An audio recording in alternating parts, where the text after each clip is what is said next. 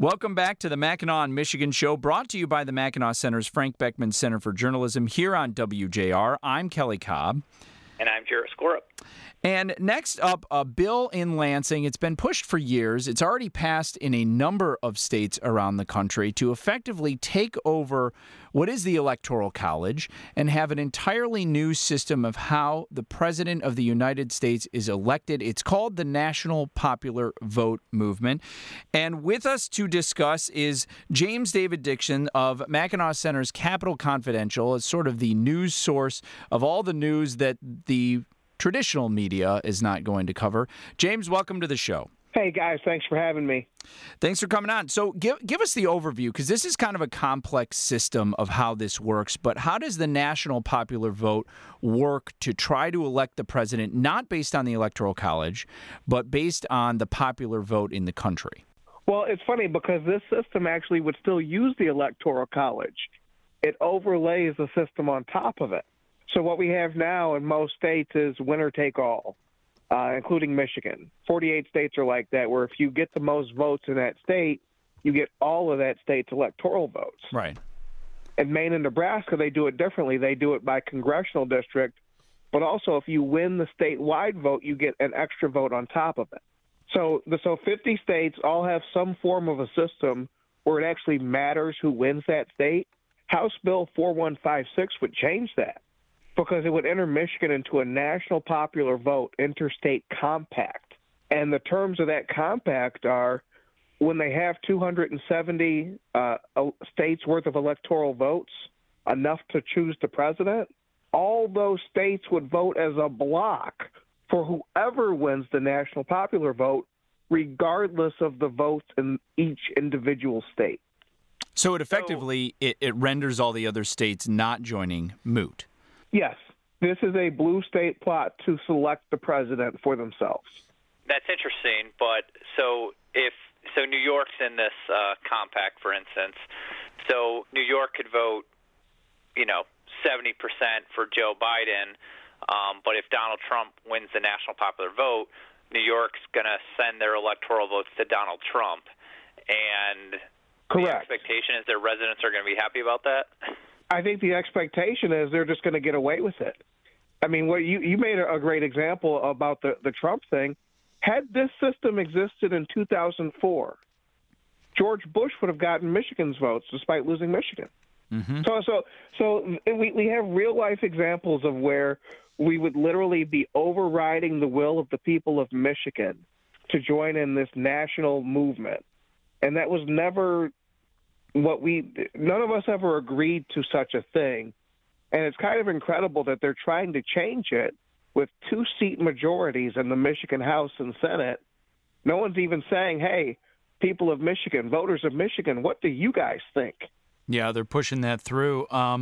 Where does it stand right now? Like, if Michigan passed this, a number of states have already passed this. If Michigan passed this, it wouldn't become the system yet. They're not yet. They need a number of other states to pass it. Do you know what's the status of this around the country? Absolutely. So in May, they added Minnesota. So that added 10 electoral votes.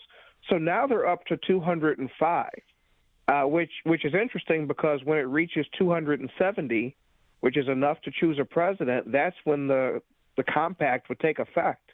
So if Michigan were to throw in its 15 electoral votes, that would bring it up to 220. So it is realer than people want to imagine it is, or maybe think it is. It's getting to the danger zone. In Michigan, it passed through the House Elections Committee. So now it's headed to the full House. Democrats have the votes where they could pass it in the House, pass it in the Senate, and pass it on to Governor Whitmer's desk. And the Electoral College can be changed. It's just that would require a constitutional amendment. So this, to me, seems like kind of a too sneaky by half measure to avoid doing the hard thing of changing the U.S. Constitution. It seems like there's a lot of legal problems with this. I mean, on whether even a court system would accept this as a way to avoid the Electoral College. Well, that's exactly it. So you're going to have, they're going to run into two issues. One, Congress is going to want to weigh on this. They don't necessarily have to get into every interstate compact, but something as big as choosing the president, they certainly would. Republicans, probably won't like this at the national level, so that's one roadblock. But even if it got through Congress, it would still have to go through the Supreme Court. And I have to think the Supreme Court's going to get these people, their lawyers, they're going to ask them, why didn't you just change the Constitution? I know it's hard, but isn't that the process? And the answer that results is not going to be a good one. Yeah, so you look at the arguments for and against this, and I understand a lot of Democrats who have been dissatisfied with the popular vote being for Democratic candidates and then Republican getting elected because the Electoral College exists. I get that frustration, but that's a system that we have. Proponents also make a number of other arguments in favor of it. And one of the ones that I found the most interesting, not that I necessarily agree with it, but I do find it the most interesting, is they basically say, look, right now we have a system where everyone has to travel around to only the battleground states. Right? They don't travel. You don't see the Democrats going to Wyoming as much, and you don't see the Republicans going to New York as much. You see them traveling to the battleground states, of which there's probably a half dozen. And the argument is that, and they change every cycle, but the argument is that if this was enacted, the battleground states don't matter anymore. That they would have to go fight for Republican votes in California, and that the California voters who are Republicans who might not show up because they're like, why am I showing up to vote? It's pointless. They might have to go woo them to the polls. And the Democrats might have to go into Republican states and go to Texas and say, hey, show up to vote. And they don't win statewide there, but maybe they can get enough people, and that pushes them to the popular vote win. What do you make of that argument, James? Well, I think two things are likely to happen. One, I think, so it changes the game, so it becomes about stretching your margin of victory in places where you're likely to win. So you don't want to win 51-49. You want to win 70-30 if you can, because that's the new game. So I think you're actually more likely to see people go to what's comfortable and what's familiar. I think you'll see Democrats spend a lot of time in California and New York, and Republicans spend a lot of time in Florida and Texas. I think that the idea of battleground states will probably always be with us, except with national popular vote. And what's incredible about this is Michigan is a battleground state. I think maybe one time since the year 2000, Michigan has not been one. And we actually lost on some of the last-minute advertising.